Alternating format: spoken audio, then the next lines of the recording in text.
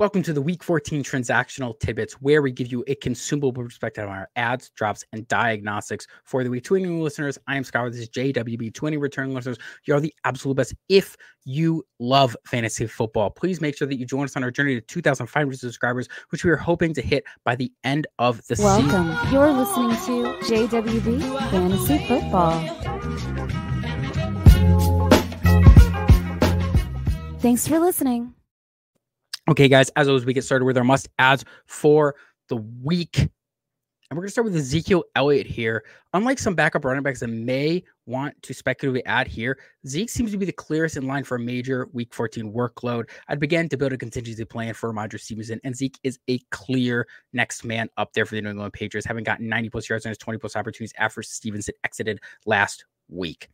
Tajay Spears is our only other must-add here as well. The same can be said for him as we said for Ezekiel Elliott. I actually prefer Spears as a player and his opportunity should get the start, but it's unclear at this moment if Derrick Henry clears concussion protocols. Tajay remains a must-add regardless, as he has RB3 standalone value on top of that high RB2 contingency value should Derrick Henry miss some time. Next, we have our contextual ads. They're not absolute priorities. It depends on your league, your specific settings. Go down in the comments and let us know who you need to drop in or add these players, and let us know if you're interested. And hop on our free Discord as well and get a little bit of the chat going on these players. Let me dive right in now with DJ Dallas, Antonio Gibson, Kenneth Gainwell, and Ezekiel, as we mentioned earlier. The same way here, RB's worth the speculative ad here until we have clarity on the status of their team starters for Week 14 and 15. Now, Jaden Reed and Romeo Doubs are next to here. If they aren't rostered, which they likely are, they're wide receiver 3-4 next week without Christian Watson, should the hamstring persist into Week 14, and I'd plan on that being the case. Next, we have Mitchell Trubisky, C.J. Beathard, and Jake Browning, desperate superflex and two quarterback managers can add all three of these options here, but I think all three are bottom 8 options amongst the 32 starters. Except maybe for Jake Browning here. The desperation can go for Browning. He's been better than anticipated. He was a quarterback 4 in this past week. Absolute shocker. Each week he's been improving. At least there he might just tuck inside my top 24. So he would be the preferred ad of the 3 should you have to go that way. Next, we have a couple of Houston Texans in Noah Brown and Brevin Jordan. With Tank Dell done for the season, Noah Brown may get extended usage in his return from a sad 2-week absence after his explosion in the mid-year. Brown was out there blocking and decoying. We didn't quite get what we wanted. He didn't give us any fantasy points, but he probably wasn't in any lineups. And you listened to the show last week, we were telling you, do not put Noah Brown into your lineup. Now, Week 14 is a really tough start beyond despair, but perhaps we get a boost to our playoff lineups with an enticing spot in Tennessee for Week 15. Brown is well worth the speculative ad should you have the space. The same could be said for Brevin Jordan, who was respectable in his increased opportunity, but he still wasn't absolutely fantastic. For Jordan, the Jets are a better matchup than it is for the wide receivers, but he isn't a top 12 option. This addition only happens if we are deep diving into tight end streamers for Week 14, mid tight end 2 ranking for me. I prefer Tanner Hudson if I'm in despair, if you need to go that way. Next player is going to be Jonathan Mingo. Now, Adam Thielen is fading down the stretch, and Mingo has seen his highest 2-week target total of the season. There's a legit speculative ad here, but he's a really tough play unless he continues to grow. The next 2 matchups just aren't ideal, but I'm still going to add him if I have the space to do so. Next, we have Dearness Johnson and Chase Brown. It's that time of the year where we add proffer handcuffs. And for me, that's Johnson in Jacksonville. And we had a Chase Brown sighting for the Cincinnati Bengals, so he may be worth the ad behind Joe Mixon. Then we have Dameon Pierce. If Pierce was cut, I'll toss him out of my bench. He got his volume back. Not too much success, though, but he did find his way into the end zone. And what turned out to be a closer game than we expected versus Denver. At least partway through, it looked that way. Now, he's an RB3 play in Jersey next week. If the Texans go up big, Pierce could be aligned for some extended play. He should be on rosters now. Just like Rashee Rice. Rice is roster, but I wanted to victory lap our square top 24 play from last week's Squares, Scares, and Prayer show that we have here with Tim and I. Just come check us out on Friday for this one. We're tailing down in the season. We are just finding our groove. Come check us out and hang out with us, guys, please. Now, Rashee Rice found his way inside our mark call from Weeko. He just needs to be rostered in every single league. He's a wide receiver 3 play rest of season. Now we're going to get into our landmine calls for Week 14 and beyond. I'm going to start with Parker Washington here. Now, Washington was actually one of JDB's preferred true taxi stashes for dynasty managers alongside other wide receivers void of true opportunity, such as Andreas Silvas, Charlie Jones, A.T. Perry, and Xavier Hutchinson. But he is a player that I cannot trust down here in crunch time for our fantasy teams, with Cleveland being the next week's opposition. I'm unsure if I can get to start Washington, even if Christian Kirk misses extended time. Things don't get easier the following week either against Baltimore. He should remain on the radar, though, because in the event Kirk does miss extended time and he's available in week 16 against Tampa Bay and he shows us a little bit against Cleveland and Baltimore, he may be worth a speculative add. Now, this only applies to really deep leagues, in my opinion. Side note, I do work with somebody who was acquainted with Washington at Penn State, and he had to think twice when I asked him his thoughts on Parker, as he said he knew him by Chris or Christopher. Regardless, he said he was a really solid dude, so I am absolutely rooting for him. Zay Jones is probably the better addition, in my opinion, should you be going after any Jacksonville wide receiver on waivers. Next, we got Alec Pierce here. Pierce finally connected deep in this one and has secured his team a much-needed win. Regardless, Pierce's volume isn't guaranteed, and he's never been efficient on the volume that he does get.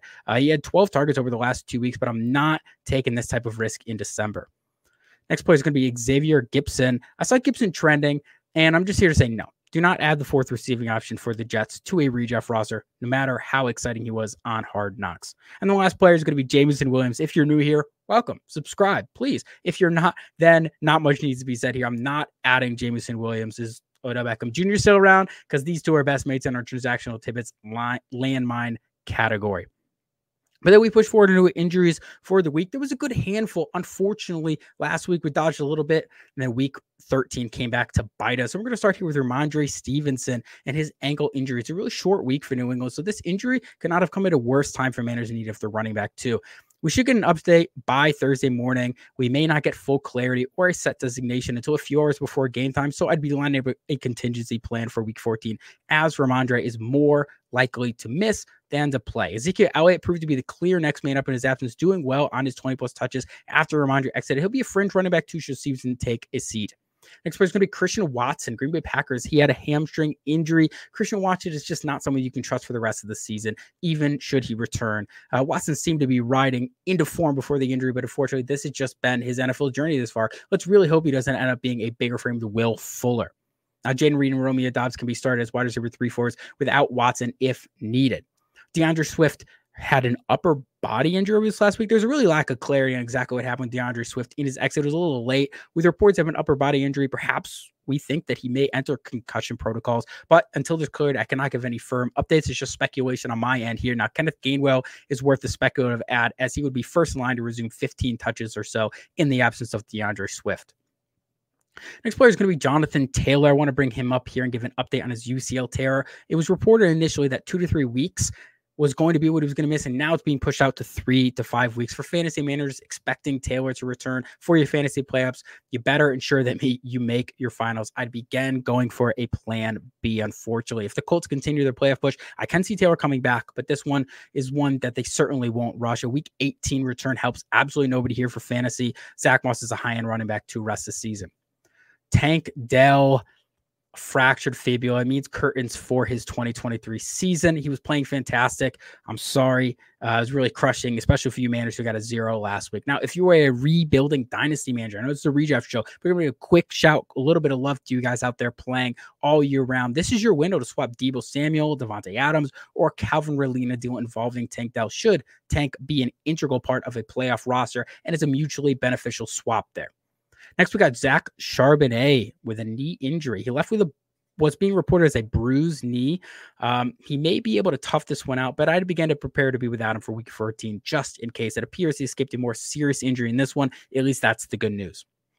And on the same team here, we got Kenneth Walker. It is a oblique injury. As we've been saying for weeks, oblique injuries are just really tricky. We saw CMC thug it out a few weeks ago and miss no time. And then we saw Jalen Waddle miss a short amount of time in the preseason with the same type of injury. So we really don't know exactly how long these are going to last. Each one is unique, and he's been on the longer end of this recovery time here for Walker, and it could end up being one more week. They haven't given us a clear-cut decision whether or not he's going to be good to go in week 14. We're going to have to monitor this one as we get in.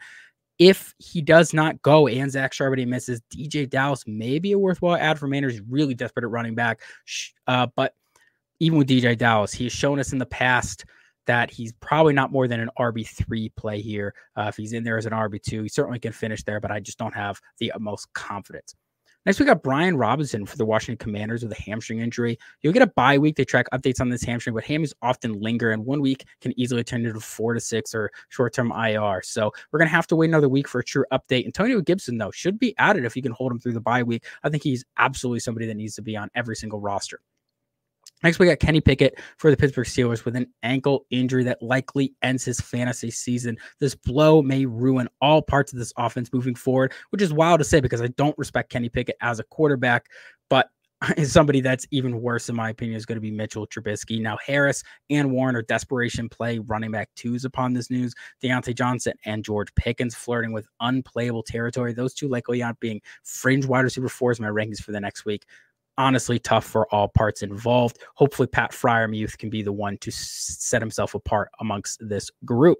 Next, we have Marquise Hollywood Brown with a heel injury. It looks like one that he re-aggravated. This one is a huge blow. Not only is Hollywood Brown cost managers several weeks in a row, but it appears this fantasy season may be done. I know a lot of you guys were holding out for that saucy schedule that he had on paper. It doesn't look like we're going to get it. Should Hollywood fall his projected timeline for a return, though, we're looking at week 16, but he's going to be really tough to trust there. And what's going to be your fantasy semifinals for the majority of you guys playing? Unless he comes back in week 16 and absolutely crushes, I just can't imagine that he hits shower lineups in championship week. Now, a couple of you guys with your deeper leagues, start 10, no kicker defense. Maybe if he returns and you make your final, he's somebody that can slide into your lineup. You can cut Hollywood Brown, should you not have space in your IR. If you have 2 or 3 IR spots and he is cut, sure, maybe pick him up and add him to your IR should you be the championship level team. Now we have a couple concussions to monitor through the week. We got Derek Carr, Amari Cooper, Derrick Henry, Tyler Higbee, and Jalen Hurts. You're going to have to check midweek. I can't tell you every single one is unique, but they're going to go through the protocols, and hopefully before the weekend, we will know the status of these players. If anything, it's going to be a little bit before game time. So definitely keep an eye on that one. And then a couple injuries from the game that just finished out a few hours ago here. We got Christian Kirk with a groin injury. My guess is as good as yours at exactly the extent of this, as it just happened. The Twitter doctors and the Jaguar writers have left me no crumbs to follow at this point in time. We're just going to have to monitor this one into the week, but groin injuries never sound good unless this truly was just a package smashing moment, which first off, ouch, plan to be without Christian Kirk in week 14. Then we got Trevor Lawrence with an ankle injury. Trevor had to be helped off of the field to end the Monday night game. CJ Beathard stepped into his place with a valiant effort, but obviously this entire offense takes a step back without Trevor Lawrence and possibly Christian Kirk. I cannot offer a status update until we see the MRI results on Lawrence's ankle. I'd be prepared for the worst in what is a huge blow for the patient superflex and 2 quarterback managers who finally thought their prince was going to roll out top 6 finishes instead of the top 16 finishes they were lucky to get a few weeks ago. At least Trevor offered a fair top 6 finish in what could end up being his last fantasy start for it this year. And maybe being dramatic here, as we cannot say for sure how long, if at all, Lawrence will miss without a team update. Either way, it's Cleveland and Baltimore over the next 2, which are the hardest quarterback matchups for fantasy. Our best hope is a week 16 return at 100%, where we can confidently play Trevor Lawrence as a top 10 option against the Tampa Bay Buccaneers, who get absolutely diced up by every quarterback that gets to face them.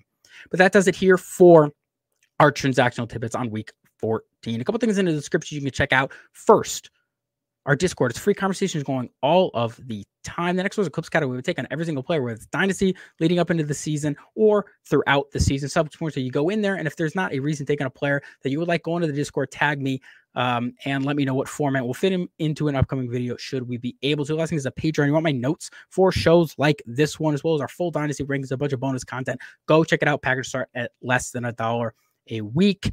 And then JW Fantasy Football, we're just that on all platforms. We're going to try to boost up Instagram and TikTok next year. So please go make sure you follow us. We got started early in the year, but it was a lot for me to hold on to, as well as throughout the offseason. We're going to try to start pumping our podcast platforms. So Spotify, wherever you go listen, please go give us a follow, rate and review us if you would like. 5 stars would be preferable. Please be honest there.